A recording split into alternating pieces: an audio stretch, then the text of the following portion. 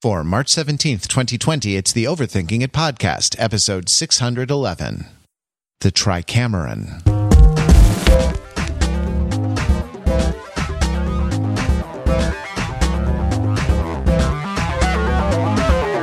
Welcome to Overthinking It, where we subject the popular culture to a level of scrutiny it probably doesn't deserve. The Overthinkers are like your smart, funny friends from the internet, smart and funny and friends, but socially distant in these times. We're never happier than when we are hunkering down, outlasting a plague, and amusing one another through novel exercises of wit and intellect.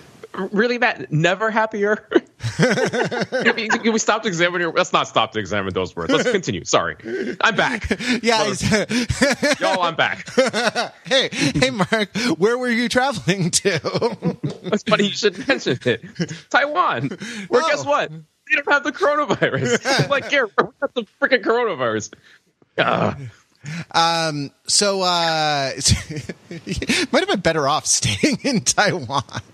Yeah. Guys. As when we were planning this, remember, I pointed out that we could approach this one of three ways, right? Uh-huh. We can either speak truth to our own situations, right? And we can give people that. We could pick something that would intensify those feelings associated with the current circumstance to generate some sort of edgy artistic instinct. Or we could look to instill some normalcy and comfort by providing for our listeners a respite from all of the kind of blaring klaxons of contemporary panic and maybe not panic, but you know what I mean. Distress, right? Distress. So I thought we were going with the third, but I am also glad that Mark is back from Asia and has returned to find that, in fact, all peoples and all places deal with the same problems, and there's no particular salient cleavage wherein one group does it better than another all the time. Yeah. So yeah, for sure. The way to square that circle, Pete. That's. I feel like we made it like 75 seconds before going completely off the rails for our plan for the day. Overthinking It listeners, we're here for you. We know that this is a tough situation, and we hope that you are taking care of yourself, your loved ones, and your communities by doing the right things. But we also want to provide you a little bit of normalcy, help you get through the day, and that's what we're going to do today. And actually, this is Matthew. I mean, it is, and I'm very proud that we do a podcast, which at this particular moment is a really good kind of entertainment choice. That or streaming, along the kind of the streaming, the digitally delivered sorts of entertainments that you don't have to gather in person in large groups to do. So this situation reminded me. I think it reminded you, Pete, actually. First, of a little novel, or a little, I guess, story collection from the 14th century by Giovanni Boccaccio. A little book called The Decameron. The Decameron. The Decameron. Now filled before an empty studio audience. The Decameron. So the Decameron, kind of like the 1001 Nights, is a frame story with short stories inside of it. And so the idea of the Decameron, the frame story, is that there are a bunch of tech bros who go wait out the plague in Jackson Hole. No, it's not that actually. There's a comfort and normalcy. Comfort and normalcy. We're all going to get through this together. So wash your hands, hug your loved ones, wash your hands. Actually, aristocrats fleeing the cities in times of health scares is nothing new, because this is a story, the Decameron, of 10 14th century nobles, 7 women and 3 men, going out to a villa outside the city of Florence during the big epidemic of the Black Death. And in order to amuse themselves while they are in seclusion, because would you believe they didn't have podcasts back then? What? They decide to do a sort of podcast called storytelling, where they sit around in a circle with their smart, funny friends from the aristocracy and tell Not each the other. Italionet. It's called the Italianetta, and they each over a 10-day period are going to tell a story. So 10 people, one story a day for 10 days, 100 stories.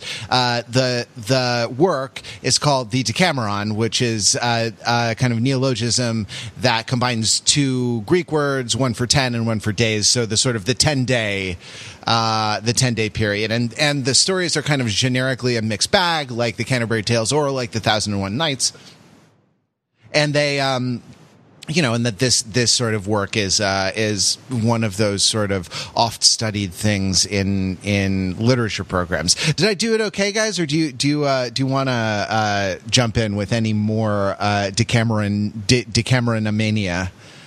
I mean, the only thing I'd add is that it's very bawdy and has a lot of sexual jokes.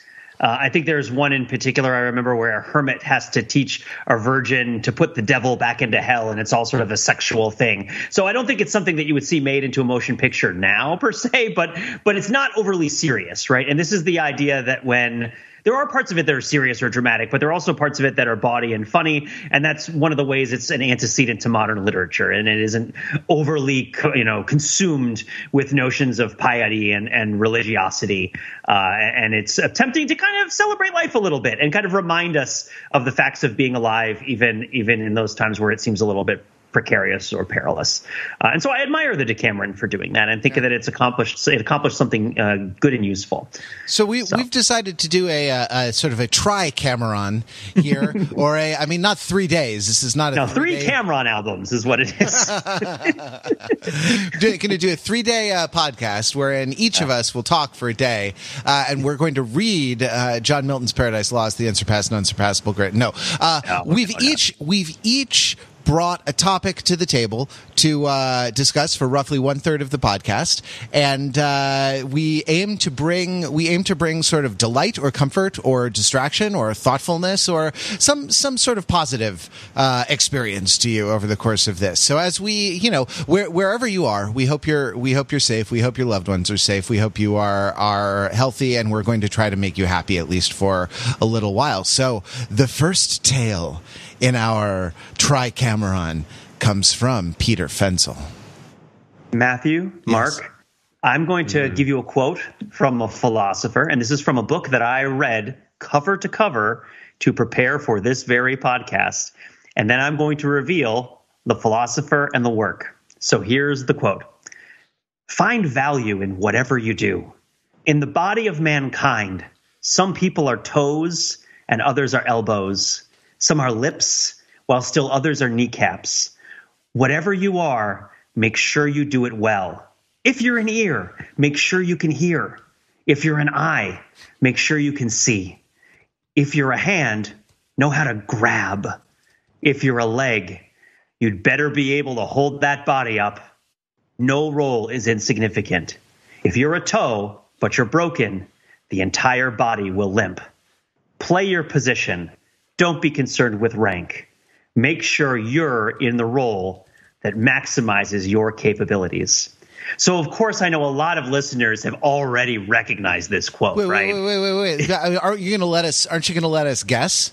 Oh, yeah. But by all means, please, Matt, can you guess? I mean, it's obvious, I would think, at this point. But Matt, do you want to guess where it's from? Yeah, I do, actually. I'm going to quote to you from 1 Corinthians chapter 12. Okay, all right. Verse 27. Now you are the body of Christ, and each of you is a part of it. And God has placed in the church, first of all, apostles, second prophets, third teachers, then miracles, then gifts of healing, of helping, of guidance, and different kinds of tongues. Matt, you're close. Matt, you're close. I don't think that's right. I think I'm going to go somewhere else. I think this is the extended director's cut of Team America World Police, an extension of the D's F A-holes, a famous speech in which it describes that, different world actors, different parts of the American body, such as it were, have their own role to play in ensuring world peace and fighting evil through the world.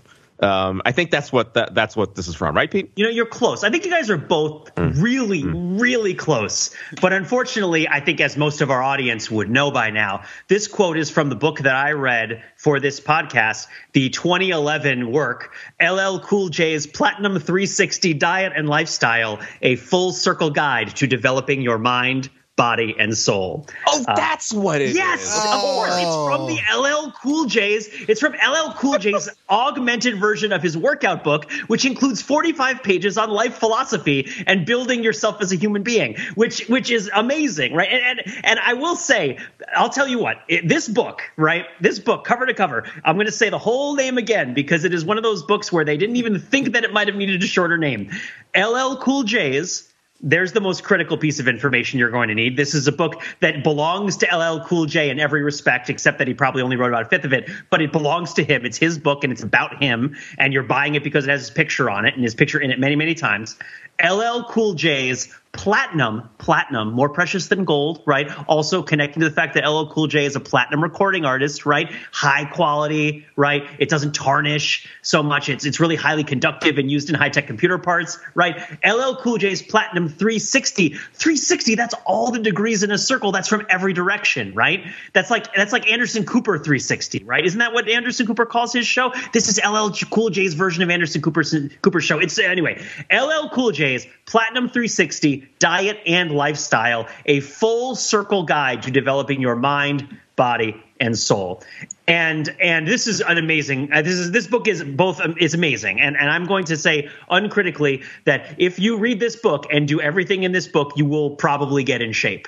And that is the highest praise, I think, that you could give a diet book. I don't think that there is anything in this book, were you to read it and were you to follow it, that is objectively wrong or bad.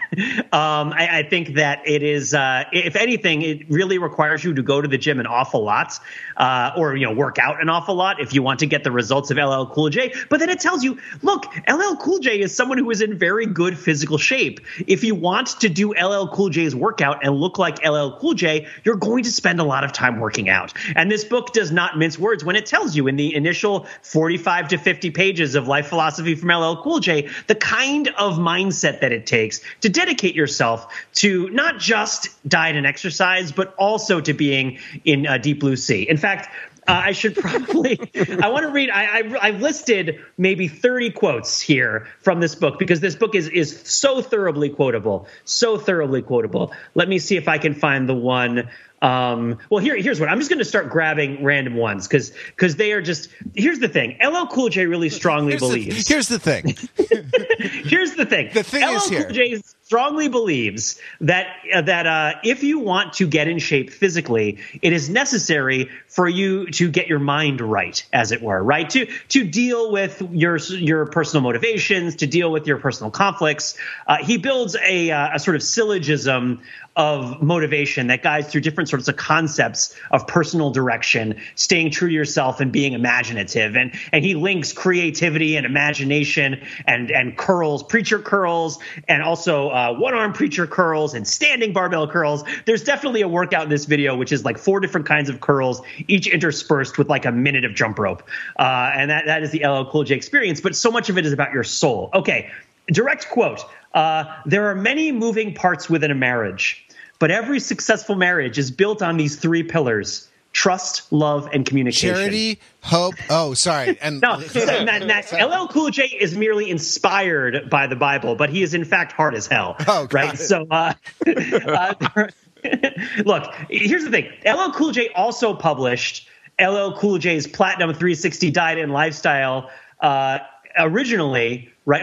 Oh, sorry. LL Cool J's Platinum Workout, Sculpt Your Best Body Ever with Hollywood's Fittest Star is the first version of this book, which was augmented with the 45 pages of personal life advice in LL Cool J's Platinum 360 Diet and Lifestyle, First Look Guide to Developing Your Mind, Body, and Soul. Anyway, sorry. Call it the TLC of marriage. Trust is the foundation without which no healthy marriage can survive.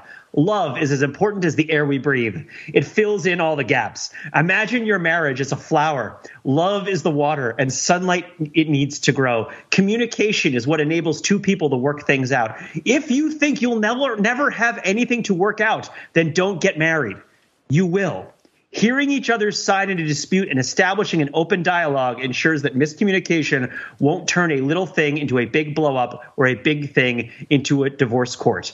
This is a book that has more than 45 pages of pictures of LL Cool J lifting weights in it, right? Like it is. There's an encyclopedic list of like, here is a machine bench press, here is a flat bench press, here is an incline cable press, here is an overhead press, and it's all pictures of LL Cool J in the same outfit, and he's not smiling in any of them, but he's dropping these pearls of wisdom for you left and right. Here was the one I was looking for. One time, I interviewed for a special effects-driven movie that I really wanted to do, but the director just wasn't feeling me. That's his prerogative. It happens. Did I get discouraged? No. I kept pushing forward. Soon after, I got the role in Deep Blue Sea, which ended up being a terrific experience.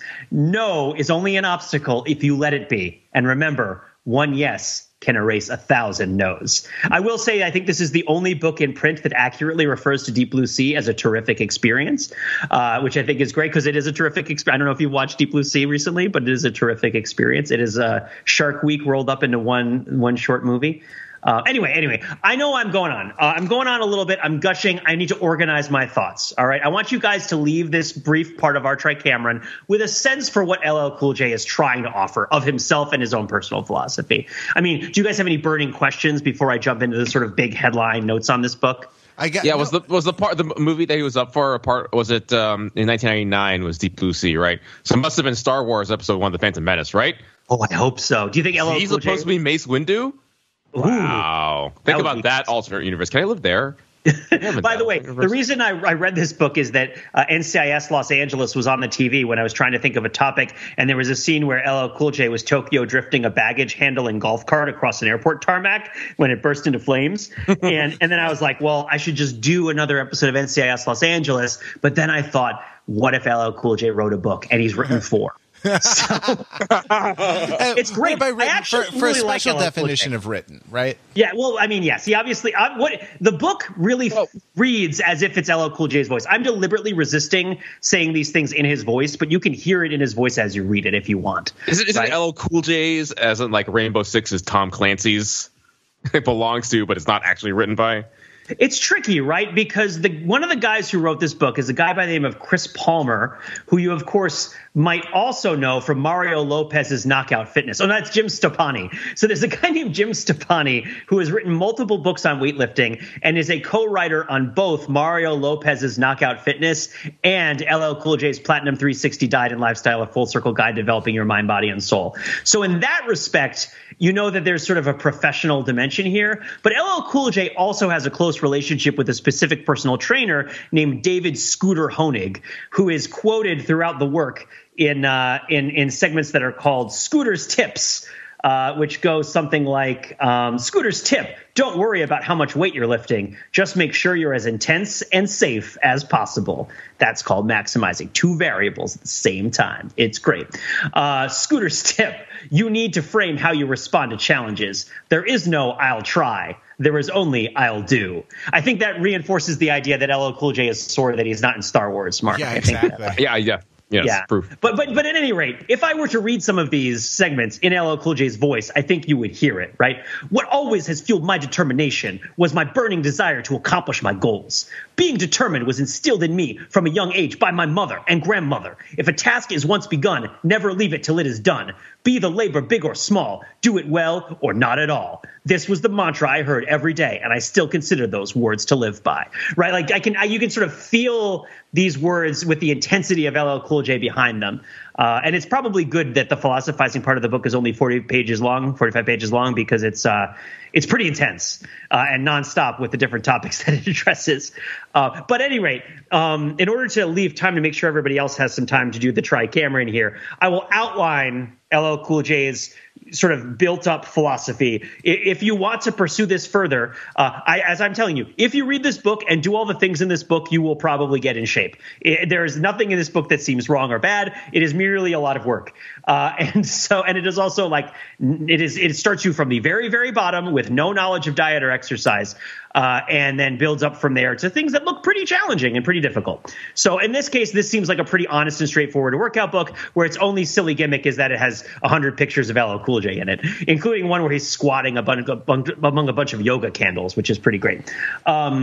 and one where he's hitting a tire with a sledgehammer. Okay, so LL Cool J's philosophy starts with what he refers to as purity, which is not necessarily what you would think of as in terms of like sexual purity or personal purity. LL Cool J starts the book like Dante starts the Divine Comedy, in the sense of like, I turned 40 and I looked at my life and I was kind of thinking about what my life was going to be, right? It's this sort of midlife crisis book. And it's when I decided that I really needed to be more of the person that I had wanted to be, and I needed to dispense with the things in my life that I didn't want to be. My wife tells me Tim McGraw had a certain sort of personal kind of switch that went off when he turned around 40 and he wanted to get super in shape and all this other stuff. But for LL Cool J, the notion of purity is related sort of to a teleological idea that's heavily associated with childhood. And the idea that as a child, when you bring imagination into relation to the world, you find things that you're excited about and you want to do. And that pursuing pursuing the world like a child, which I think, Matt, you can also find in the Bible, right? Like, suffer the children to come unto me, or if one were to come unto me as a child. I'm trying to, or even just the story of the two commandments. When I was a child, I worked out as a child. I rapped as a child. I started in special effects extravaganzas as a child. Yeah. Now I am a man, and I finished. I knew how to do an in-cut client and cable pull press thing. Right. So LL Cool J says you want to start with a sense of purity, and he asks the question of who you are. And he, like Rainer Marie Rilke, he suggests that if you can't find it in your adult life, go back to your childhood, investigate yourself, and find that voice or that sense of wonder and imagination at the world. Answer the question to yourself, who you are. An extension from that would potentially be what do you want. He doesn't necessarily frame it that way. And then he takes it forward to two different concepts, which he calls determination and perseverance. And the idea is determination is the sort of cognitive idea that you hold in your mind of chasing after the thing that you want and not being dissuaded from it, right? The idea that you have arrived at a certainty, right? You have determined that you want to confront the world with creative imagination and a joy and of self-actualization. Then you want to approach it then with a sort of singularity of purpose and your determination is the sort of construction of your will, right? And then there's your perseverance, which is your ability to endure. Right. Your perseverance is your stamina and your ability to keep following after your pursuits of your determination, which, of course, only exists because you've arrived at some degree of personal purity with regards to who you are and what you think and what you dream. Right. Dreaming, probably really huge concept in this book. And then once you take it from there, then you do plyometrics. No, then from there, you do respect. Right. So from there, it becomes social, building the right support systems around yourself. This is where he talks about marriage and family as being really important. And this and sort of getting yourself right with the people around you, picking friends who support you rather than ones who undermines you. He has a rather colorful section where he talks about Lucy and Charlie Brown and how Lucy is a bad friend to Charlie Brown and Charlie Brown should stop hanging out with Lucy because it infringes upon, Charlie Brown's ability to successfully persevere in pursuit of his determination and his personal purity and his dream to kick that football. And then it finishes with faith, which he sees as related to action, which is a really interesting sort of Catholic Protestant reconciliation of the concept. But the notion that faith exists when you take action in pursuit of the things that you believe to be true. And that all of this is framed in the context of love. And if you get all of these things right, then you get to go to section 2, which is a workout encyclopedia of like 100 different exercises, all with pictures of LL Cool J. And he does he does a progression where it's a full body split, upper low body split. So it's 2 days full body split, 2 weeks full body split, 2 weeks upper lower body split, 2 weeks 3 body part split, 2 weeks 4 body part split with drop sets, right? And he's definitely in the sort of late 80s bodybuilder isolation mentality in a lot of his lifting. It feels a little dated, but I think LL Cool J, and he does openly attest that, there's all sorts of different plans you can use to go to the gym to get in shape. And I guess if you want to get in shape like LL Cool J, you should do the workout that LL Cool J does. And it follows from there into more advanced plyometrics and interval training, which you can use it when you're more in shape. And then there is a long cookbook at the end. Half the book is a cookbook, and the cookbook is kind of. You have like 1 minute left, Pete. And you only now get to the what are the recipes? For goodness sake, Pete, what are the recipes in LL Cool J's cookbook? So there's two different kinds of recipes in LL Cool J's cookbook, which is, of course, the tail end of Platinum 360 Diet and Lifestyle, a full circle guide to developing your mind, body, and soul, which should also be called 45 pages of developing your mind, body, and soul, 50 pages of exercise, and 100 pages of cooking and recipes. So first, there are very, very, very basic recipes where it'll be like, here's a great healthy meal. Here's an example. Steak and edamame. Ingredients: top sirloin and edamame.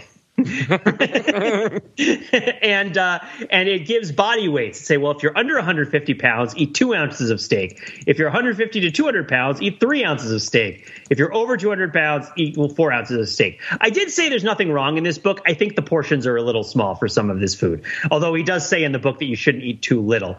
Some of the portions are small. And then it's like a quarter cup of edamame. And so this is giving you no guidance on how to cook a steak, how to season it, why put edamame with a steak. What's the point of any of this? Shouldn't edamame be served with salt? Do you put the salt on the pods? How does that even work? But then there are much more involved ones, which is like full on, this is how you make a sausage breakfast pizza, right? And starting with the turkey breakfast sausage links, and you preheat the oven to this, and then you place the crust on this, and you do all this stuff. And there's no real clear reasoning, I think, between which recipes are the ones that are like, hard-boiled eggs, ingredients, 1, hard-boiled eggs, right, which is a literal recipe in this book. It just is like, eat hard-boiled eggs as a recipe.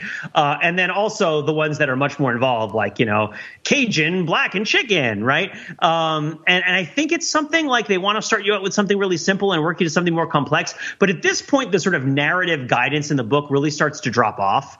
And while there are little sort of zing and sizzle paragraphs that are thrown into some of the recipes, you can tell that the sort of narrative energy is really invested in getting you from taking the book off the shelf to like looking at 100 pictures of LL Cool J working out and presumably doing some of the exercises that he is doing in an order as prescribed or not. But I will say, all things considered, didn't make any of the recipes from this book. Didn't do any of the exercises yet, although I've done a lot of them before. As far as celebrity workout and nutrition encyclopedias go, I would say solid 7 out of 10. And honestly, I can't think of a bad thing to say about LL Cool J. He's a fine musician, fine actor, mainstay of procedural drama. He's in Toys. What more could you want?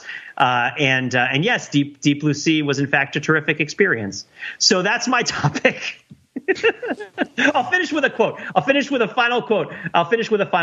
Okay. Here we go. I'm going to pick a good one here. It's going to be one of his things that inspire him. Here we go. People I admire. The book is full of these lists of 5 things in capital letters as call-outs, which are like a slice of LL Cool J's like personal experience. So this says, people I admire, capital letters, Barack Obama. He accomplished what people thought was impossible. Michael Jordan. His work ethic was no joke. Bob Johnson. He founded BET and became America's first African-American billionaire by navigating the labyrinth of business. Denzel Washington. Even after Sidney Poitier, Denzel opened doors for African-American actors and let them know they could be leading men. My grandparents. They showed me the importance of hard work, determination, and loyalty in life. So there you go. The 5. It's actually a cheat because it's actually he has 4 grandparents. So I don't know.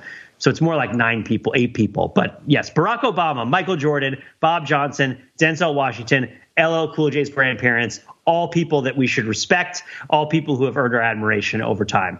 And for that, I will pass off my Tri-Cameron topic on to all of y'all. Thank you very much. Thanks very much. No, that was wonderful, Pete, and I got a lot of delight out of it. When I'm confronted with difficulty in life, one of the things that comes to mind is an English teacher from the 8th grade. He was not my English teacher, but he was the other 8th grade English teacher in my school. But it was a small school, so everybody knew everybody. And he said something, I think at lunch one day, that just struck me because his class had to memorize a passage from from Romeo and Juliet, the Friar Tuck thing about the flowers and all the like natural properties of flowers is sort of not Friar Tuck, that's from Robin Hood. Friar, what's the name of the friar in Romeo and Juliet? Friar Lawrence. He robs from the rich and gives poison to teenagers. That's Friar Lawrence. The thing that the teacher said was, we didn't have to do this, and I was like, well, why are you making them memorize that with all the wisdom and insight that my 13 years afforded me? I thought education was more than just rote memorization. I thought that you're supposed to learn the ideas behind things, and he looked at me with a lot more patience than I really deserved at that particular moment, and he said, you will be glad in your life at times to have committed to memory certain great pieces of literature, of poetry especially, because it's perhaps the most memorable, and you'll be really happy that, not happy necessarily, maybe you'll be really sad, but you'll be gratified somehow, and your burden will be eased. If you have in your mind, a sort of a cast of what this cast in the sense of a plaster cast of kind of how people have put these feelings into words, because your own experience will sometimes be incomprehensible for you, and memorizing literature can provide at least a first stab at a language for understanding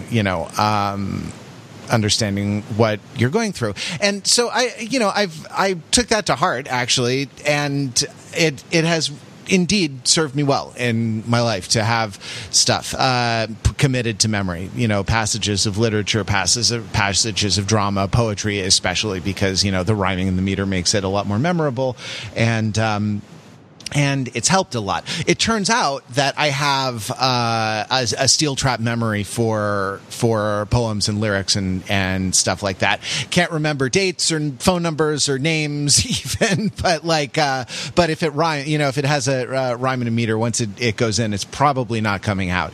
And when I think through my life, like a poet that has in times of happiness or in times of difficulty sort of continued to delight me, proven inexhaustible to meditation. Honestly, someone who comes up over and over and over again is Robert Frost. So for my entry in the Tricameron, I submit to you, gentlemen, Robert Frost. Do you have a favorite poem by Robert Frost, either of you? There once was a man from Nantucket. Well, he was. He wrote a lot about New England. The man from Nantucket actually forms the basis of a poem cycle. No, it's not. Maybe not. Maybe you weren't subjected to as much of it as maybe Birches might be my favorite. I like Birches a lot. It's pretty nice. That's good. Now I like a lot The Road Not Taken, because my high school took its name from The Road Not Taken. I went to a school in LA called Crossroads, and the founder of the school named it after Robert Frost and The Road Not Taken, which was deeply fundamentally misunderstood by this man and by everyone who came after, because at every graduation, the school was thanked by the valedictorian or whatever. It's like, thank you, Crossroads. You helped me to take the road less traveled by, and truly, it has made all the difference, and it just that's not what it means. But I'm not going to do The Road Not Taken with you now, because my full spiel on it takes about an hour, and we don't have that kind of time. But let's talk about some Robert Frost poems, and can sort of read them together and maybe talk about them, and we'll see if we can get through one or maybe two of these. Now, I'm gonna use memorability as the criteria by which I'm going to pick these, rather than anything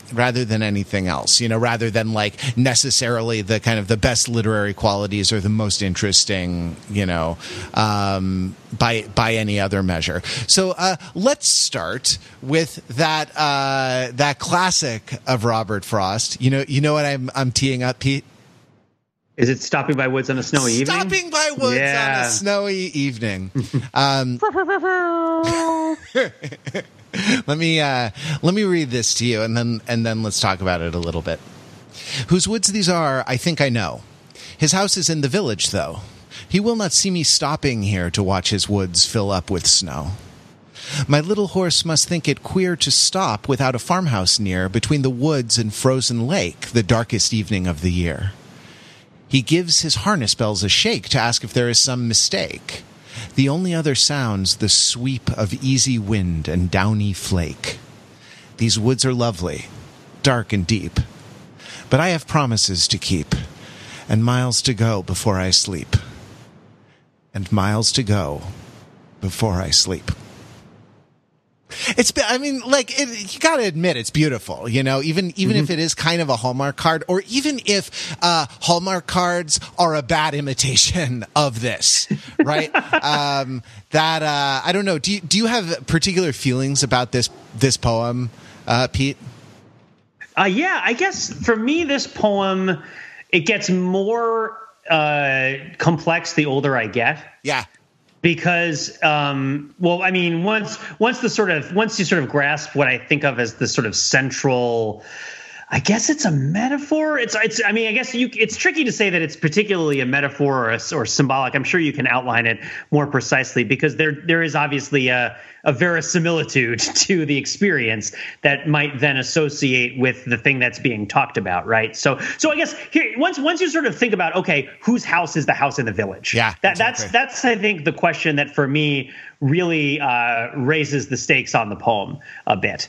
And I think for me, where I am with it now is that the house that's in the village that the woods belongs to is the church. That like the woods belong to God. Huh. And I'm not necessarily speaking specifically to like an anthropomorphic, like white bearded God figure, but like the idea that So there's a house in the village that owns the woods, and those woods are a place where there's like no visible human habitation, and there is only the sort of shifting of natural forces and the sort of sound that you're associated with it. And you're on the way to the frozen lake, which to me then again recalls Dante in the Divine Comedy, right? Passing through the woods, and the ultimate destination of the Inferno is the frozen lake. And so there's this venture from the boundary of life into the realm of death. All right. And so I think I know, but I don't know. Right. I think I know, but I don't know. It's kind of cryptic and unknowable. There's something about this that's inscrutable. There's something about it that's not particularly human. The horse wants to know if there is a mistake that's been committed. But then unlike other sorts of pieces like this that follow along the thread that I'm detailing, it pulls back from being quite so grim. Right. And it's much more soothing and a little bit more comforting about it. Right. I think this is definitely a feature of Robert Frost, that nature stuff is generally comforting because nature is cyclical. If winter comes, can spring be far behind, et cetera, et cetera. Right. Like that, on a snowy evening, it won't always be a snowy evening in the woods. I think you're right. I think you're spot on that this is an allegory of the soul, and that that there are definitely, and the soul is kind of poised usually between kind of extremes, like between the woods and frozen lake, or the woods versus the village. The idea of the kind of the road, of life that you and your horse and your carriage go on, and it's a carriage because the horse has a harness on with bells rather than just a bridle and reins. He's that like you are counterpoised between these kind of these extremes, like whether it's Dantean hell, the kind of the frozen lake at the bottom of hell, where the house in the village, or the woods, which are kind of like, this is pushing it a little too far, but the woods are the cross, sort of, yeah. And the tree, the tree, the wretched gibbet, the tree on Calvary. So and the other thing is the amount of ambiguity that is introduced, this is something that I really love about Frost, and one of the things that makes it worth returning to these poems over and over again. Like you pointed out, I think I know, is. It's just great. The first line of this poem is great. Whose woods these are, I think I know.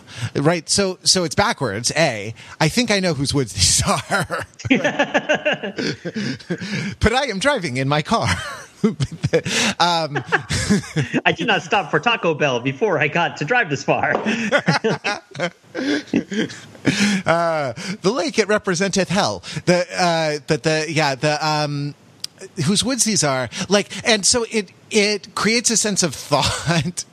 It creates a sense of kind of a mind ruminating, not necessarily in logical order, in the order that you would orate these things in something that you had pre-written, but in the order that they might occur to you. And also, I think I know is just brilliant. Is just a 4-word masterclass in in sort of ambiguity and in like the human situation, right? Like, I think I know is the state of all of us, especially in, uncertainty when we reach after certainties. Like, I think I know. I don't actually know whose woods these are. And then the other thing, whose woods these are, I think I know. Depending on where you put the commas, saying "I think I know" is a little bit of Descartes there. A little bit of the Cartesian cogito there. I think, therefore I know, and that's all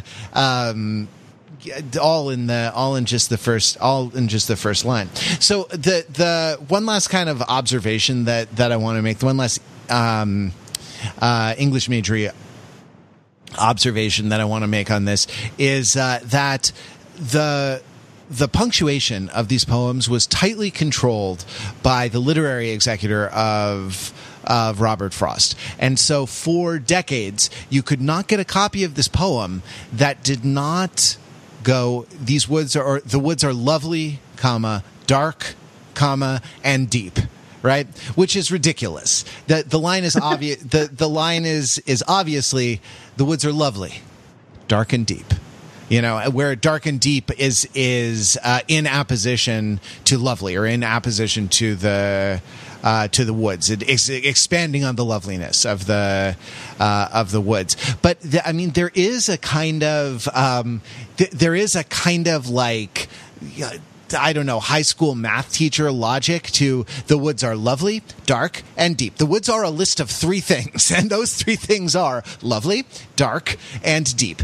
The woods are lovely, dark, and deep. But now, since the Library of America published a version of Frost, it was re-edited, and now you can get a sort of officially published version of this poem that is punctuated as God intended. All right, one last one, even though I am running short on time. It's another nature poem called Spring Pools. Which has, a pretty. I'll leave you to notice it. These pools that, though in forest, still reflect the total sky almost without defect, and like the flowers beside them, chill and shiver, will, like the flowers beside them, soon be gone, and yet not out by any brook or river, but up by roots, to bring dark foliage on. The trees that have it in their pent-up buds to darken nature and be summer woods, let them think twice before they use their powers to blot out and drink up and sweep away these flowery waters and these watery flowers from snow that melted only yesterday. That's beautiful, isn't it? That's like, and when you get to the chiasmus at the end, these flowery waters and these watery flowers, it's like it's like a triple pirouette or something like that. It's like landing an incredible ice skating trick, because it's exactly perfect in a literary figure, right? Because the reflection, flowery waters and these watery flowers, is a sort of figure, as a metaphor in scheme for the reflection, the imperfect reflection of the flowers in the spring pools, the melted snow spring pools. And there's also, just a sense here of also just of a kind of, there's a moment counterpoised between winter and summer, where spring is kind of delicate, right? Like the trees, they chill and shiver. The flowers and the pools chill and shiver, and it's just one tiny moment before kind of the cycle of nature sort of continues. Winter turns into summer, and life continues. And there's great sort of metaphysical comfort, I think, in I don't know, in sort of noticing those things. Like there's a parable there's a Buddhist parable, I think, about a monk who's like chased by a bear over a cliff, and as he's hanging on, about to lose his grip and fall to his death, he sees a flower and thinks, "Oh, what a beautiful flower," and that thought, "Oh, what a beautiful flower." When I was younger, it seemed to me like sort of trivial and like a bad. Like a bad distraction from the misery we all should be wallowing in. But I don't know, the longer I go on, at least this far, those moments, these flowery waters and these watery flowers are more and more important to me, because they are the things we have. And so there, gentlemen, I submit to you the poetry of Robert Frost. Nice. Thank you. Mark, you're next. Okay. I'd like to talk to you guys about Girl Scout cookies. Yes. Save the best for last. The comfort food for this fascinating time we are living in. Is the timing, friends, not uncanny that in late February of 2020, the Girl Scouts of America, per their usual schedule, fulfilled with great efficiency through their logistics network of Girl Scouts and their parents, boxes upon boxes of delicious cookies, just in time for us to stress eat the hell out of them in March of 2020. Is that not uncanny, perfect timing? That's a rhetorical question. The answer is yes. So I just want to put that out there, but I want to kind of move away from that to talk about all these other wonderful things that Girl Scout cookies come to mind. Can we also talk about the perfectness of the Thin Mint? Right. If it were only consider thin, the Thin Mint. Consider the Thin Mint. If it were only thin, Dayenu. If it were only chocolatey minty, Dayenu. If it were something that you could throw into the freezer and chill and somehow make this like perfect companion to ice cream and all these other things, Dayenu. Friends, did you know that it's vegan? What? The Thin Mint is vegan. Has it always been vegan, or is it only vegan now? I'm not sure about that, but several years ago I discovered this. What are the words that come to mind? Delight, befuddlement, I think is actually the main thing, because what I associate with delicious baked goods, cookies and milk, cookies and chocolate in particular are some level of butter, milk that goes into the chocolate stone and so forth. No, just take that green box that I'm sure is in your pantry, if you haven't stress eaten all of them already and thrown them all away. Look carefully at the package, and I assure you, friends, that they are vegan. Isn't that great? I mean, just like contemplate that for a second, right? How do they pull that off? I mean, isn't there something of an uncertainty principle where it's really hard to ascertain any details about particular Thin Mints, because if you attempt to look at them, you've already eaten them? That's my experience, right? Is that I never have Thin Mints in front of me for observation. They only have velocity. They have no position. But okay. So let's follow that up. Then, why is it good that Thin Mints are vegan? Is it because the main reason that you wouldn't want to eat Thin Mints would be the guilt associated with eating Thin Mints, and them being vegan provides you with an assuagement of that guilt, albeit probably not one related to the origin of the guilt in the first place? I mean, when you sit down and eat too many Thin Mints, are you like, oh no, the animals have been so victimized by my gluttony? Or is it more like, oh no, now I have to go buy LL Cool J's Platinum 360 exercise guide because I now have more Thin Mint straight to the cookbook. Exactly. For some edamame dishes. I think it's more the latter. Edamame. Ingredient 1, steak. Ingredient 2, edamame. Thin mints. Ingredient 1, thin. Ingredient 2, mint. Do it. I mean, some real talk here. I'm not one who gets too hung up in just the general consumption of animals. I mean, factory farming bad, yes, all that kind of stuff, right? You know, all on board with that train. But it is this like very perverse logic where like, holy crap, I ate a whole sleeve of these Thin Mints, but no animal products. Somehow it's like slightly, it's this magical sense of indulgence where I somehow have managed to avoid polluting my body, even though I just ate like, you know, a ton of sugar and some processed wheat. It's magical in the same along the same lines that like these things appear seasonally not through a normal retail channel and are distributed so efficiently. Do you guys not like stop and wonder and like how like you don't really consider the Girl Scouts of America in your daily life except as the season rolls along and they seem ubiquitous, at least in your workplace, by all the parents who have their daughters and granddaughters. On every corner. Yeah, absolutely. I don't see them on the corner. I don't see them out on the street, though. That's the thing for me. Do you guys see them out, like, you know, the physical presence? Oh, yeah. They're at my train station a lot. Yeah, they set up tables outside of grocery stores and so on. Oh, good on them. Okay, they still do that. Oh, well, yeah. Sure. At least for Not me, New York City. For the last 6 years, yeah, the Girl Scouts have completely faded into the background or just totally represented by the parents that have been conscripted into the sales and marketing and fulfillment aspects of this operation. Yeah. We're living in a true Beverly Hills world, people. That's just the rules of the game. That's how it is.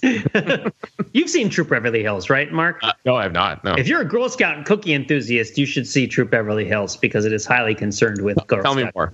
Well, I mean, I didn't plan. I planned to talk about LL Cool J's Platinum 360 Diet and Lifestyle, full circle guide, developing your mind, body, and soul. But Troop Beverly Hills is a movie that is about what you're describing, which is Girl Scouts, except they're not exactly Girl Scouts, fundraising and it being a competitive status game among their parents, and the financial connections of the parents becoming a sort of kind of a confoundment of the ability of the girls to actually put effort into things. And then it also becomes, but it's an 80s movie, so it's not an indictment of those things, but rather a celebration of them, right? Like, oh, these people are incompetent at taking care of children or at doing anything related to the outdoors, but they have so many rich friends they can sell a lot of cookies. It's very funny, and I recommend the movie. But that's something that we could probably spend a whole podcast on at some point in the future for sure. This idea of like, well, if it's really that important to sell all the cookies, why don't we just put the money down and buy them ourselves? Is one of the. I mean, the other reason the Girl Scouts come up for me is whenever the Boy Scouts do something pathological, and it's like, well, the Girl Scouts aren't doing that, right? So, that was the other thing I wanted to talk about as well too. Like, you know, scouting in America, like, you know, through the lens of my brief experience, I think, in the Cub Scouts or something like that. And it's like, Pete, Matt, did you guys do scouting of any sort? Yeah. How far did you get in the ranks? Oh, I was at Tenderfoot. I never made it to Tenderfoot. I was in the Boy Scouts. I was in the Cub Scouts the full run, and I was in the Boy Scouts for, I think, the better part of 2 years, and I never even made it to Tenderfoot. I had some problems with the organization, and particularly with the test that you had to take in order to identify how many ways to get ticks removed. I mean, one of the things that they didn't, and I've probably talked about it on the podcast before, but one of the things that they didn't tell me going into the Scouts, and the Boy Scouts in particular, was that the authority figures would move from being the adults to being the older Scouts. And I didn't really have any sort of relationship with the older Scouts, certainly not a positive one. And the older Scouts had the authority to sign off on your ranks and merit badges. So because I didn't have that relationship, I just didn't address it. And I just sort of kept doing everything that I thought I was supposed to do, but I had no one to bear witness to me and attest to it. So I didn't end up getting any awards or badges. And I think that this was kind of a fundamental problem that was related to larger issues of my participation in the organization. Right. And the awards and the badges are the point, right? It's the structure. It is the fact that all these kids are enrolled in this paramilitary. Is it not fair to call it paramilitary? I don't think it's a paramilitary. It's maybe quasi-military. It's certainly military adjacent, right? Like, but paramilitary would mean that you're actually doing military things, which I don't think the Scouts do. Oh, all right. I don't know, but that's just a problem of semantics. I'm sure that it works one way or the other. If para just means adjacent anyway, then sure, yeah. I mean, what is this podcast for if not to discuss? I mean, that's a good point. I shouldn't resist pedantry. Dive, lean in. Sure, yeah. I mean, we could go down the road. The other last thing I wanted to make sure, just kind of squeeze this all in here, and then we can just kind of open it up for the whole floor topic, is that for those who've listened to this podcast for a very long time, through all sorts of interesting times in our history, you might remember that only other one cookie has held a great prominence in the history of this podcast. I'm of course referring to another mint cookie, right? The Mint Milano. Yes. And Pete, do you want to just kind of briefly recap, how is it that we came around to have a standing offer for any member of the Wu-Tang Clan to join this podcast in exchange for a box of Mint Milanos? Was there even any? How much time do you have? You can divide the human creative impulse into the Apollonian and the Dionysian. No, the point is that the offer stands, and if any member of the Wu-Tang Clan, I think we've even said any killer bees would also be options. Would ever come on the podcast, we would get them in Milanos, and that's never quite been enough of an offer. And maybe honestly, we should not be disappointed, right? Because they don't have any obligation to do what we say. It's more an indication that this is the degree to which we would celebrate. I guess I would say that over the 11 years of the Overthinking It podcast, going on 12, and so one of the main things I've learned is when you offer someone Mint Milanos for coming on your podcast who's never coming on your podcast, you're not offering an incentive, you're planning a celebration, right? It's that if this were to ever happen, then boy howdy wouldn't we all be jazzed, right? As opposed to oh man, if I offer this inducement, then this thing that I want to happen will definitely happen. Because maybe it won't, right? Maybe it won't. Who knows? So I guess along those lines then, whose appearance on the podcast could we celebrate with a box of Thin Mints? Oh, that's a really good question. That is a really good question. Do you want to make it somebody with a higher probability of actually coming on the podcast? That's part of that's probably the wrong way to put it. Higher probability. Someone closer to us or farther from us, or I don't know, Matt. What do you think? Who do you think would be Thin Mint worthy? Were we to promise a whole box of Thin Mints, a sleeve of Thin Mints, multiple boxes of Thin Mints? I don't know. I'm loath to give away a whole box. Right. A box, but we sit with it for 15 minutes first, so there's only 6 left. I don't know how you feel, Mark, about the box of Thin Mints, but I look at the nutrition facts on the side of the box of Thin Mints, and the serving size for a Thin Mint, just want to say, is 1 cookie. Mm-hmm. Yeah. Servings per container, approximately 36. No, I'd like to say that they have those numbers backwards. The serving size for a box of Thin Mints is 36 cookies, and the 30, servings per container is approximately 1. So I'm not sure. They list calories and sugar and so on and so forth. But then you get to the part where you read that they're vegan. Oh yeah, it's true. Right? Amazing. Fantastic. So we're not answering. We haven't answered our question. No, we haven't. I mean, the low hanging fruit there is Harvey Fierstein, but I don't know. I feel like I got to do a whole lot of so much more than Thin Mints would be. I mean, the answer that comes to mind for me, because I'm feeling a little bit like reaching out in a spirit of empathy and fellow feeling to the fellow overthinkers out there, is that if you guested at one point on an Overthinking It podcast to talk about a particular movie or TV show, and they make a sequel or remake or reboot about it, and you come on and you talk with us about the sequel or remake or reboot, that could maybe be Thin Mint worthy. Or are we talking more like tag along worthy because you're tagging along or something along those lines? I feel like that might be worth celebrating. But you want to think, maybe we could reserve it for somebody like Harvey Fierstein, but thin and minty are not 2 words I would use to describe him, right? Maybe if there were I mean, that's more like, Tagalogs, I guess, or the peanut butter patties. Or what are the coconut ones? Are those do-si-dos or the? They've renamed them. They've moved away from ethnic names, I think, right? So because they were Samoans, right? Oh, Samoas, yeah. Samoas, yeah. Samoas, yeah. Now rechristened Caramel Delights. Right. Okay. Cool. Another example of political correctness. Wait, Matt. We were supposed to delight each other with our tricameron. I don't feel like that's been a negative at all. that now when you buy Caramel Delight Girl Scout cookies, they're caramel. It's fine. But yeah, no. Let's go big. It's Taylor Swift. Okay, Taylor freaking Swift. If she comes on. Then, okay, I can't. She's the thinnest mint of all. Yeah, I suppose. I'm down. Tay, if you're listening, like the logistics of this are such that, like, if several months from now, after all this craziness has settled down, and you join our podcast, we will have eaten all the Thin Mints that we currently have in our inventory, but.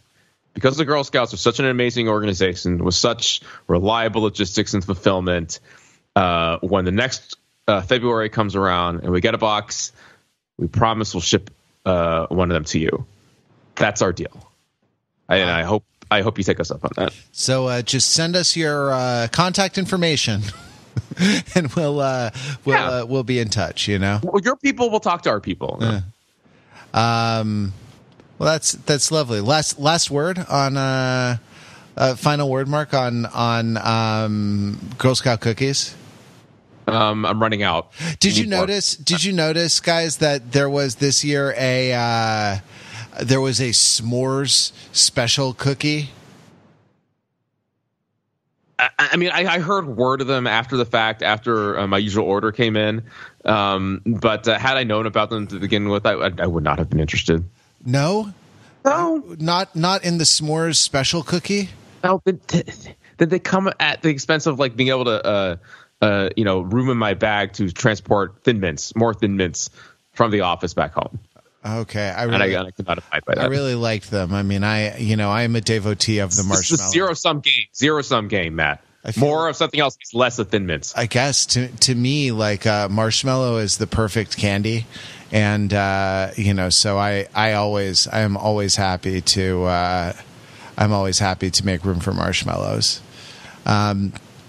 Well, gentlemen, this has been a lovely tricameron to spend with you here in our villa outside of Florence, while we amuse each other with subjecting yada yada. I don't know, Pete. Last word on the tricameron. Anything to say to send us off into the Florentine night? I think I can only quote LL Cool J and say from his book. I firmly believe that the depth of your character and the extent of your patience are as important as the size of your biceps when it comes to being a complete, well-rounded individual. That is a direct quote, and I think we all need to hear it because I think when we think about what makes a complete, well-rounded individual, we always start with the size of the biceps, and we need to realize that it's more than that. It is. And that all of us are more than that, and that you are enough. And you are enough. And if you do read LL Cool J's Platinum 360 Diet and Lifestyle Full Circle Guide to Developing Your Mind, Body, and Soul, you will realize that you are enough. And if you do all the exercise in it nonstop for 6 months, then you'll probably get lots of muscles. So there you go. Nice.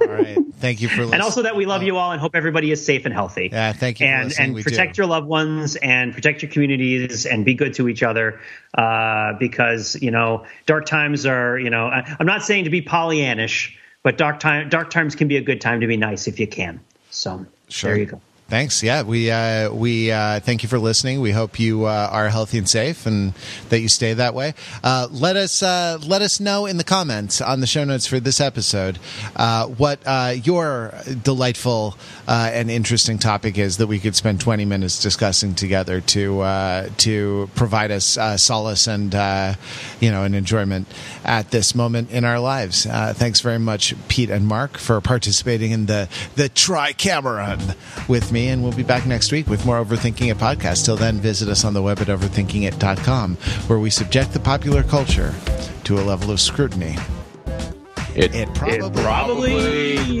doesn't deserve. Did I mention that Thin Mints are vegan?